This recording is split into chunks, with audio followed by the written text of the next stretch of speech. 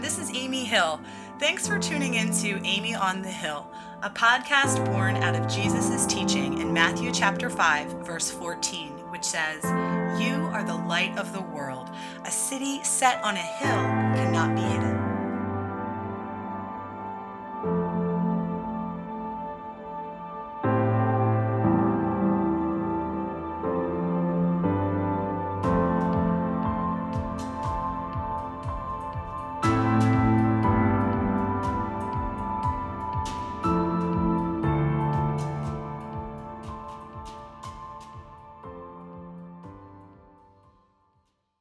Hey, this is Amy. Today we're continuing our study of the Gospel of Mark and Timothy Keller's book, Jesus the King. To get us started, as always, I'm going to open us up in prayer. If you're driving or in a public place, if you can, just prepare your heart for a minute wherever you are so we can ask God to work in and through our time today.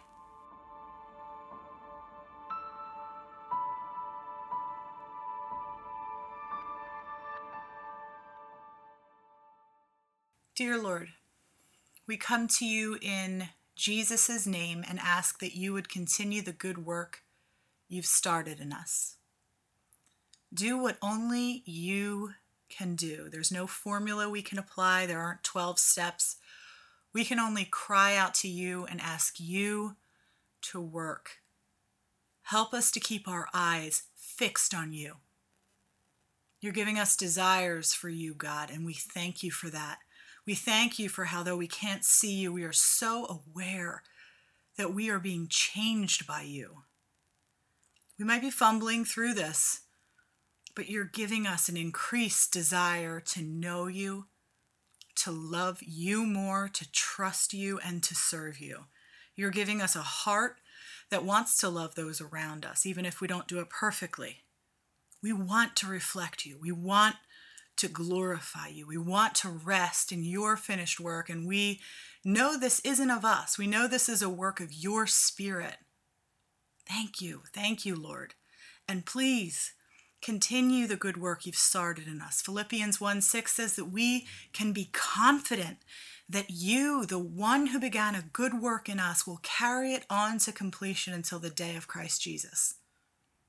Lord, 1 Corinthians 1:8 says you will sustain us until the end. Psalm 138:8 says you will fulfill your purpose for us.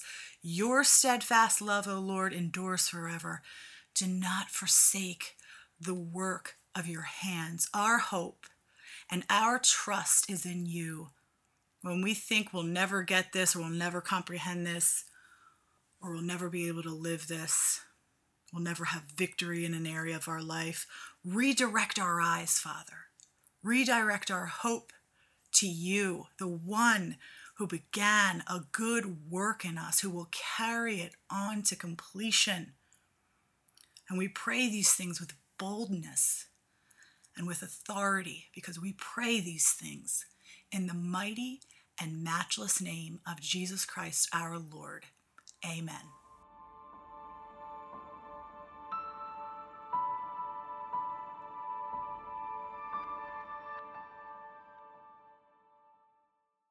Okay, so this week we read Mark chapters 6 and 7 from the Bible, and from Tim Keller's book, Jesus the King, we read chapters 7 and 8. Chapter 7 was the stain, and chapter 8 was called the approach. And so these chapters of the Bible and of the book will be the basis for our discussion today.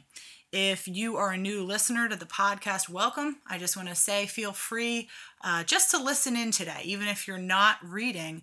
I'm pretty confident you're still going to benefit from our discussion. Right now, we're about halfway through Tim Keller's book. So, if you want to join us in our reading, you always could go back and listen to the podcast at your own pace. Or if you want to catch us, if you're a quick reader, you're obviously welcome to do that.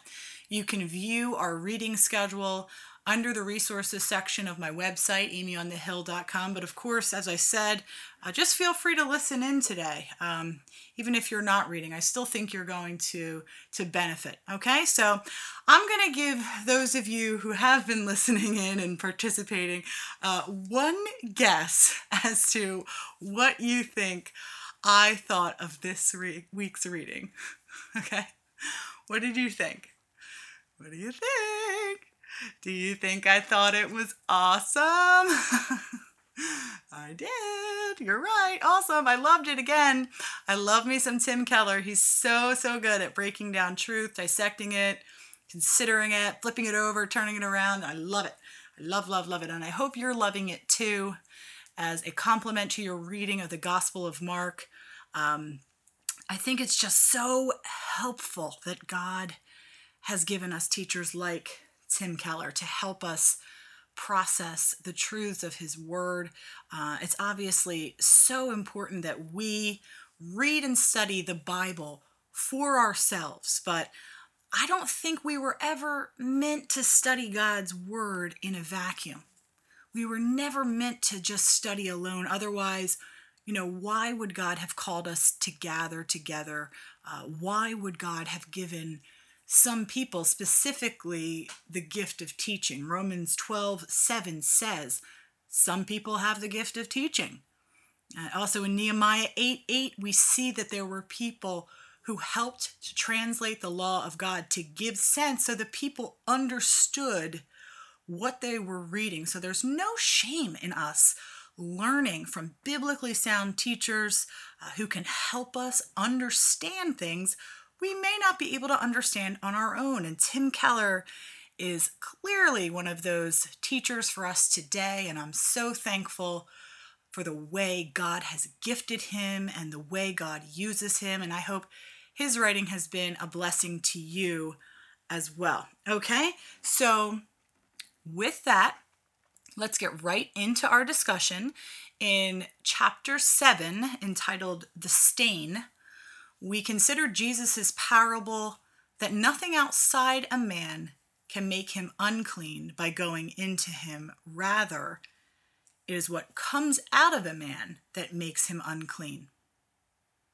Nothing outside a man can make him unclean by going into him. Rather, it's what comes out of a man that makes him unclean. And I think for me, and maybe some of you, this is interesting, especially right now, because we're in the season of Lent, and some of us are restricting the foods we consume, the media we consume, the things that go into us. But Jesus is saying here that nothing outside a man can make him unclean by going into him.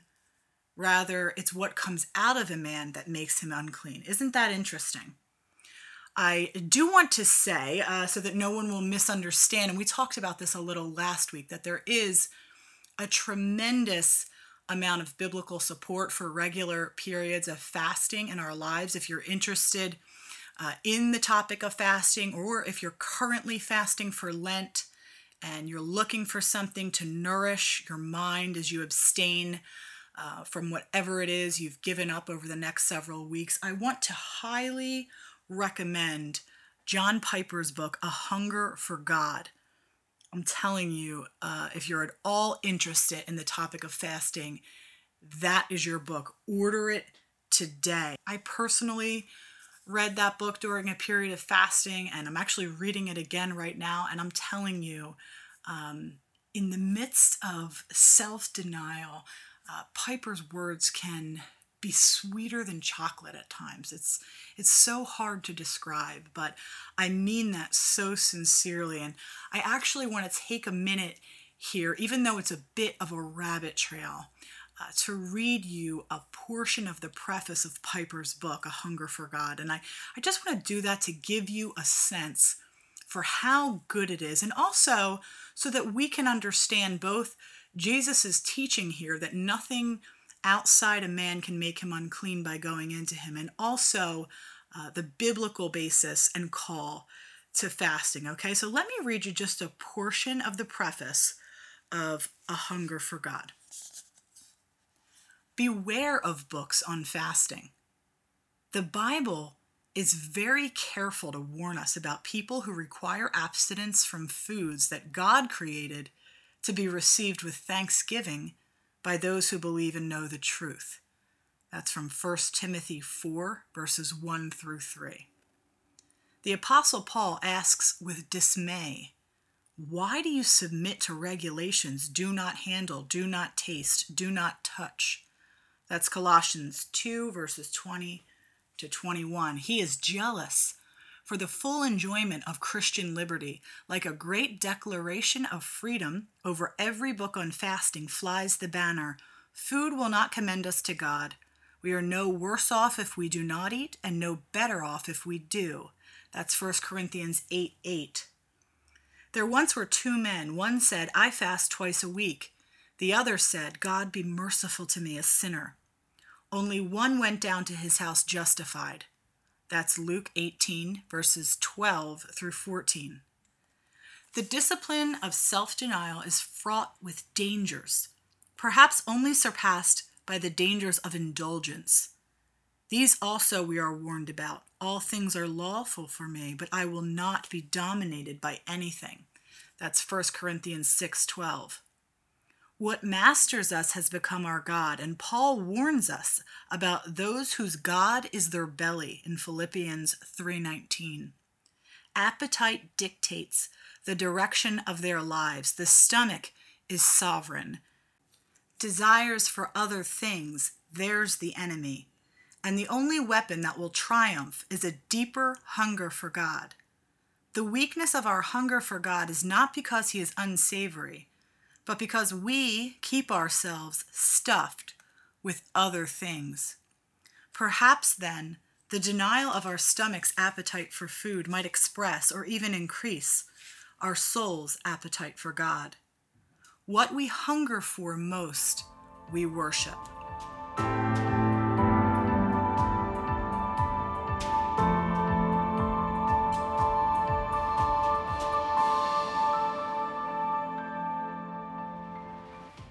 What we hunger for most, we worship. That is a serious word. And so, again, Jesus, in saying that nothing outside a man can make him unclean by going into him, was not Jesus abolishing the practice of fasting. Remember, in Mark chapter 2, verse 20, which we read a few weeks ago, Jesus said that our generation would fast. So what Jesus is actually saying here is that we cannot achieve righteousness through strict disciplines and self-denial. We cannot achieve righteousness. We cannot be made clean through what we do externally or through what we do or do not consume. And that doesn't mean that there's no value in fasting. What Jesus is saying is sin and unrighteousness, these things are in our hearts. These things are already inside of us. It's not what we are consuming or not consuming. Our hearts are already full of filth. It's who we are inside. And that isn't really flattering, is it? So what do we do with that? How does that make you feel? How do you react to that? Are you offended by that? Do you deny that? Are you surprised by that? Have you never thought of yourself as being full of sin? Are you relieved to hear him acknowledge this? Have you felt that turmoil within? And are you happy to hear Jesus call it out here? Does it give you hope? What do you think? In Mark chapter 7, verses 17 to 19, Jesus explains this parable to his disciples by saying, "Don't you see that nothing that enters a man from the outside can make him unclean? For it doesn't go into his heart, but into his stomach, and then out of his body. What comes out of a man is what makes him unclean. For from within, out of men's hearts, come evil thoughts, sexual immorality, theft, murder, adultery, greed, malice, deceit, lewdness, envy, slander, arrogance, and folly." In reading through that list, you notice that some of these things are very serious. Murder, theft, adultery. We might be tempted to hear those and write this list off like, that isn't me. But I want you to listen again, because Jesus is also addressing evil thoughts like envy. Ever felt jealous of anyone? Slander. Ever talked a little poop on that lady you don't like in the PTA, or that neighbor that gets on your nerves? Jesus is calling that out. Jesus addresses arrogance. He calls out folly. Folly is defined as a lack of good sense, foolishness, a foolish act, idea, or practice. Ever been guilty of folly? And Jesus said, all these evils come from inside and make a man unclean. And Keller explains this by saying, what's really wrong with the world? Why can the world be such a miserable place? Why is there so much strife between nations, races, tribes, classes? Why do relationships tend to fray and fall apart? Jesus is saying, we are what's wrong. It's what comes out from the inside. It's the self-centeredness of the human heart. It's sin. What do you think of that? What do you think of the idea that the problem comes from inside of us? That the problem is within. If you know me, you probably know that I love Switchfoot, a band called Switchfoot. My husband and I met. We are like total Switchfoot groupies, and there is a song Switchfoot wrote, Switchfoot sings, whatever, called War Inside, that has some of the best lyrics ever. And so I'm going to read you a clip of those lyrics here. Again, this is Switchfoot's song called The War Inside. Yeah, it's where the fight begins. Yeah, it's underneath the skin. Between these hopes and where we've been, every fight comes from the fight within. I am the war inside. I am the battle line. I am the rising tide. I am the war I fight. Eyes open, open wide. I can feel it like a crack in my spine. I can feel it like the back of my mind. I am the war inside. And again, that's basically what Jesus is saying here. We are what's wrong. It's what comes out from the inside. It's the self-centeredness of the human heart. It's sin.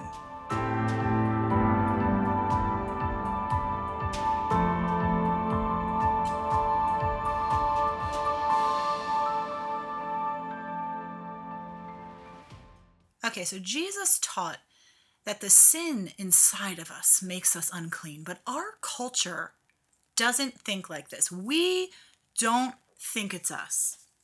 Our culture thinks it's other people who are oppressive, other people who are greedy, other people who are selfish, other people who are racist, other people who are the problem.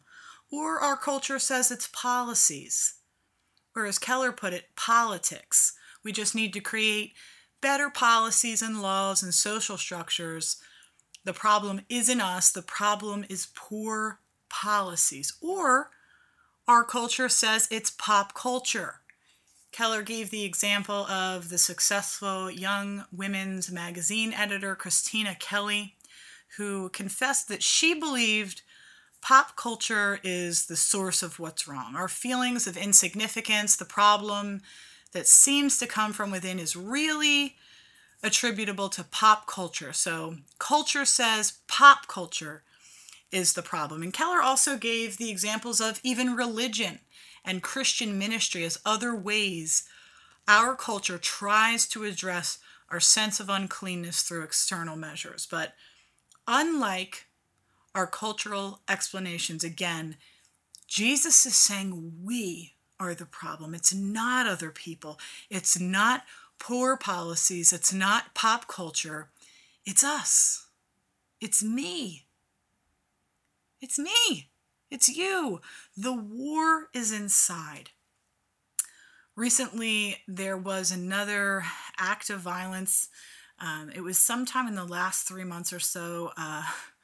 The sad thing is, I was trying to think about this earlier, and I don't remember the specific details. It seems like we see something like this almost every day lately. So I can't remember specifically what the issue was, but in the last several months, there was another horrible act, and I was reading a conversation on Facebook between two women, and these women were talking about that incident, and based on what they said and posted, it seemed to me that they believed generally that the solution to preventing terrible things from happening could be established by good policies, by establishing good laws that would make right the wrongs that we all see so commonly in the world today. And I think that's a lot of people. I think that's even me in a lot of ways. I'm not picking on these ladies. I believe,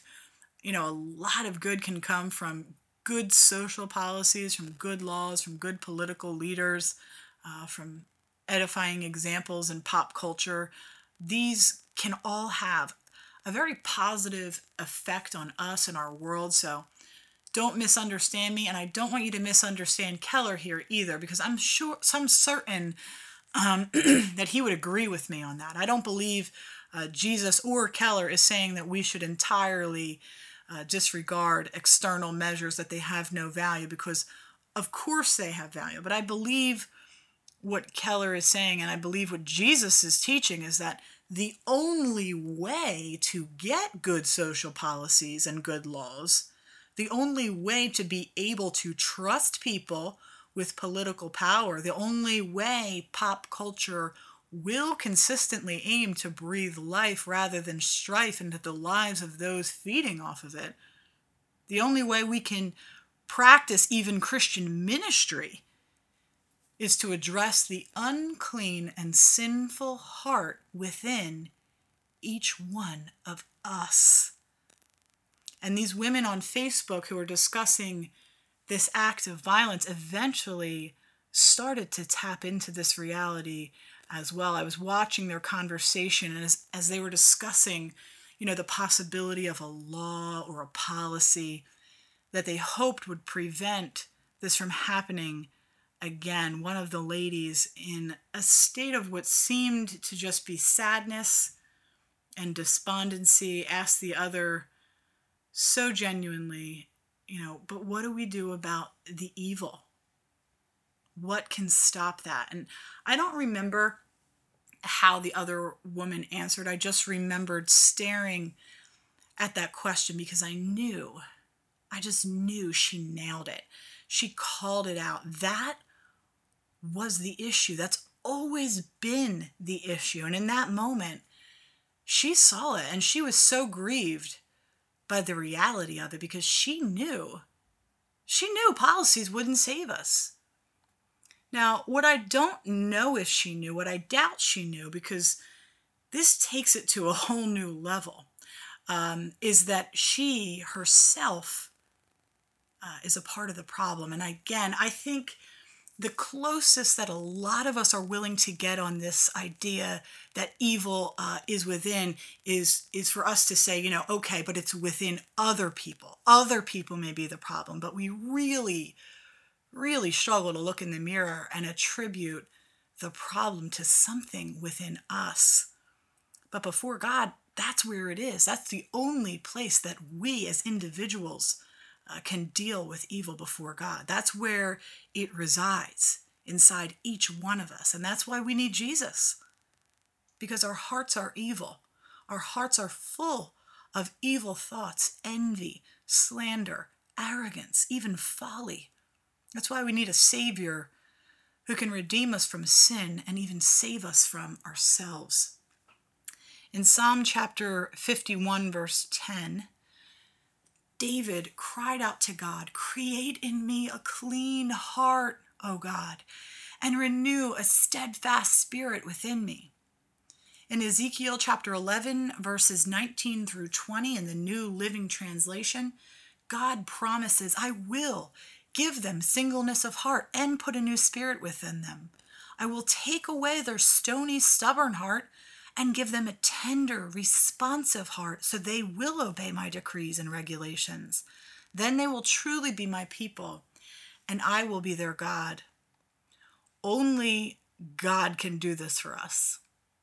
And through Christ, he's made a way for us to receive a tender, responsive heart that causes us not to self-protect, not to blame others and deny the sin within ourselves, but instead a heart that grieves in response to our own personal sin, a heart that desires to obey God's decrees, and a heart that lives in submission to God and rests in what he has accomplished through the finished work of Jesus Christ.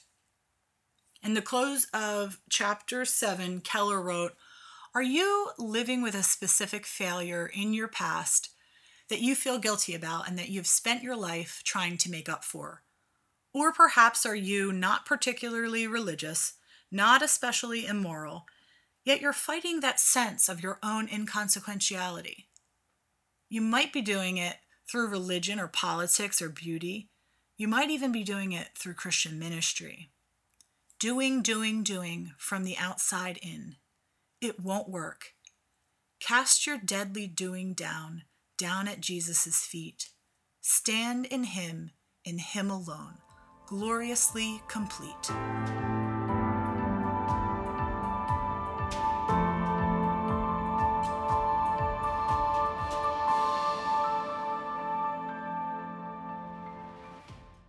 In chapter 8, entitled The Approach, we considered the biblical account of the Phoenician woman who literally begged Jesus to drive a demon out of her little daughter.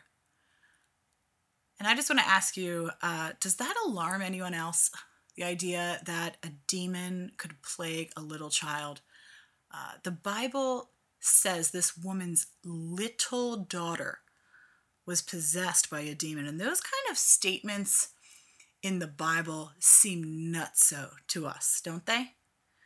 But that's what it says here. And again, I've said this in previous podcasts, and I'll say it again. When something in God's word gives you an uncomfortable feeling, if you're weirded out or offended or anything by what the Bible has to say, I just want to encourage you to press into that. Talk to God about that. Don't ignore it or suppress it. Pray about it. Talk to respected Christian friends about it, specifically on the reality of demons or of evil spiritual forces, as crazy as that seems to modern people like us. If you have questions about that, I did talk about this in a previous episode entitled Guilt and Shame Covered, and I want to encourage you to go back and listen to that if you haven't listened to that yet, because again, as crazy as it seems to us, the Bible is unambiguous in its teaching that demons are a real and serious threat. So as people of faith, it's not something we want to disregard or ignore, even if it feels like a weird or awkward topic, okay? So again, this Phoenician woman begs Jesus to drive a demon out of her little daughter, but Jesus tells the woman, first, let the children eat all they want, for it's not right to take the children's bread and toss it to their dogs.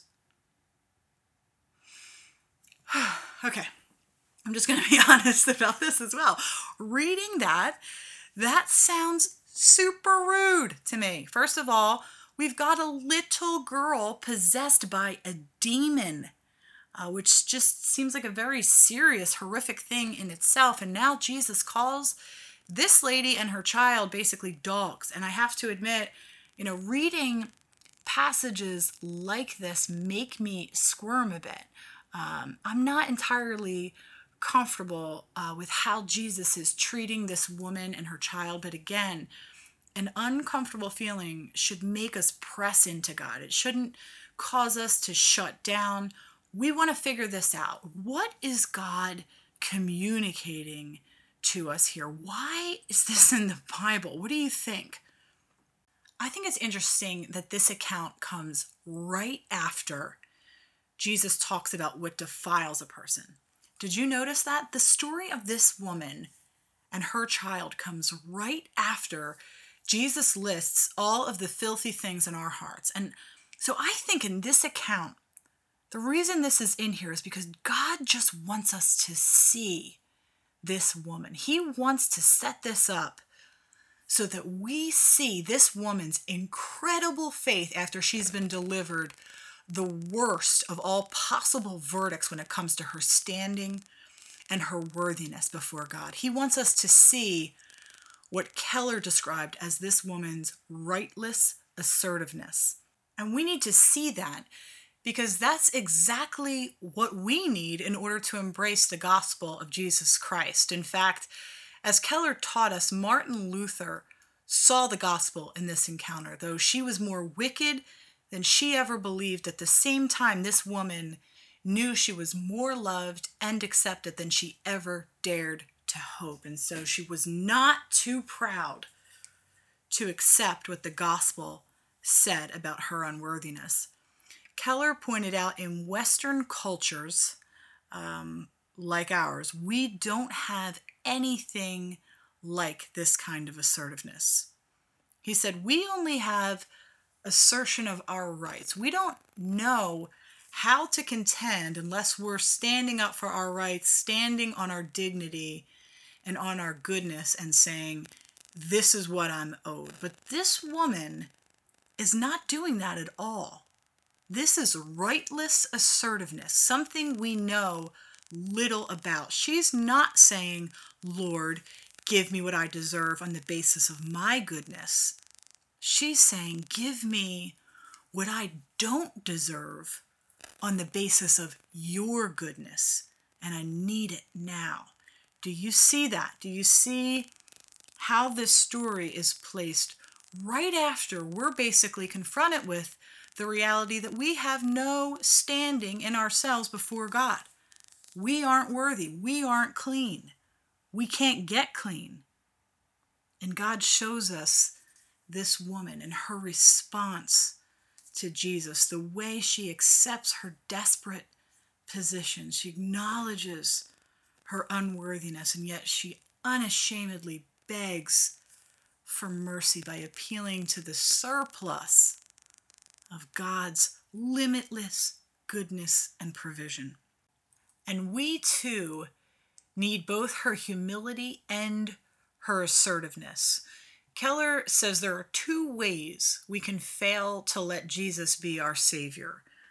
Either by being too proud, by being unwilling to see ourselves as desperate, unwilling to acknowledge that we are in an unworthy position before God, or we can be so self-absorbed that essentially we wallow in our guilt and fail to believe that God is good enough to save a sinner as far gone as us. And Keller teaches us that both are a rejection of God, superiority or inferiority. Either one is an obstacle to our receiving God's infinite mercy and grace and love. And so again, like this woman, when we're confronted with our sin before God, when we're aware of our internal filth that cannot be cleansed by us from the outside in, but can only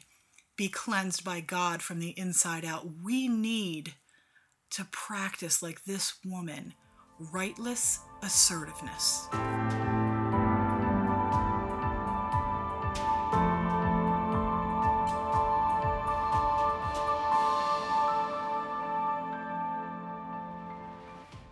Before we close, I want us to briefly look at the account of the deaf man with a speech impediment that we read.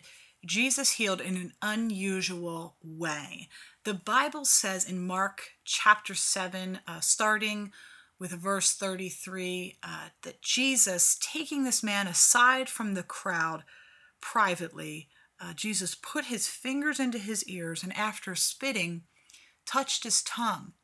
And looking up to heaven, he sighed and he said, "Be opened." And his ears were opened, his tongue was released, and he spoke plainly. I love how Keller explains what Jesus is doing here. Keller writes, well, you might say, well, Jesus is doing the rituals of a miracle worker. Actually, no. Remember that in every miracle we've witnessed, from calming the storm to bringing Jairus' daughter back to life to the healing of the Syrophoenician woman's daughter, there was no arm waving, no incantation, no mumbo jumbo.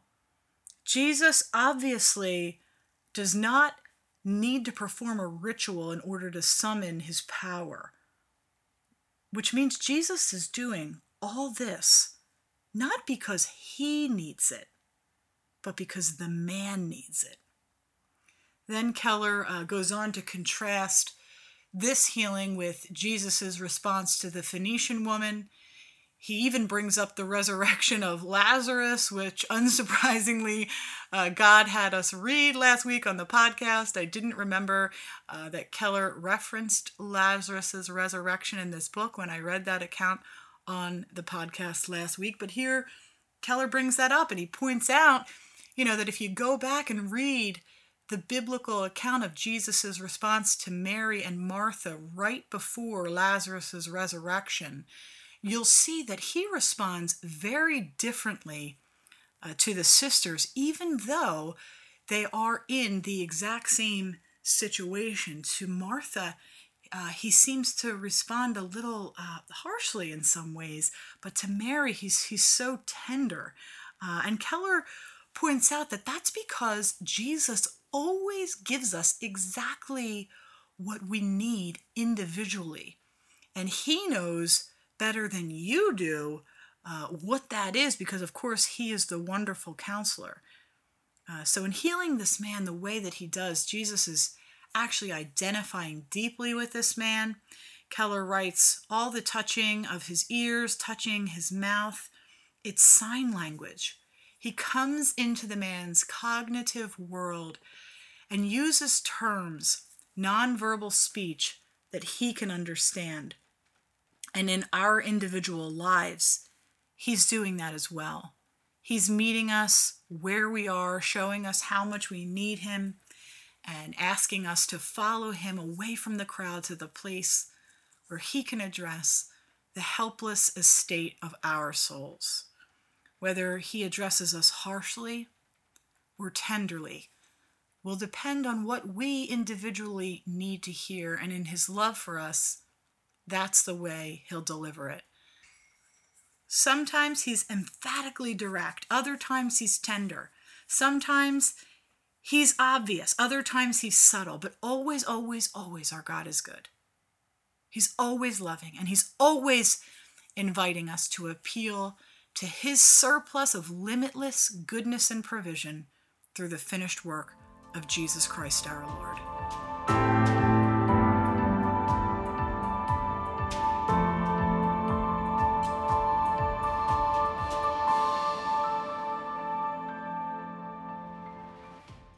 Okay, so next week we're going to read chapters 9 and 10 of Tim Keller's book, Jesus the King.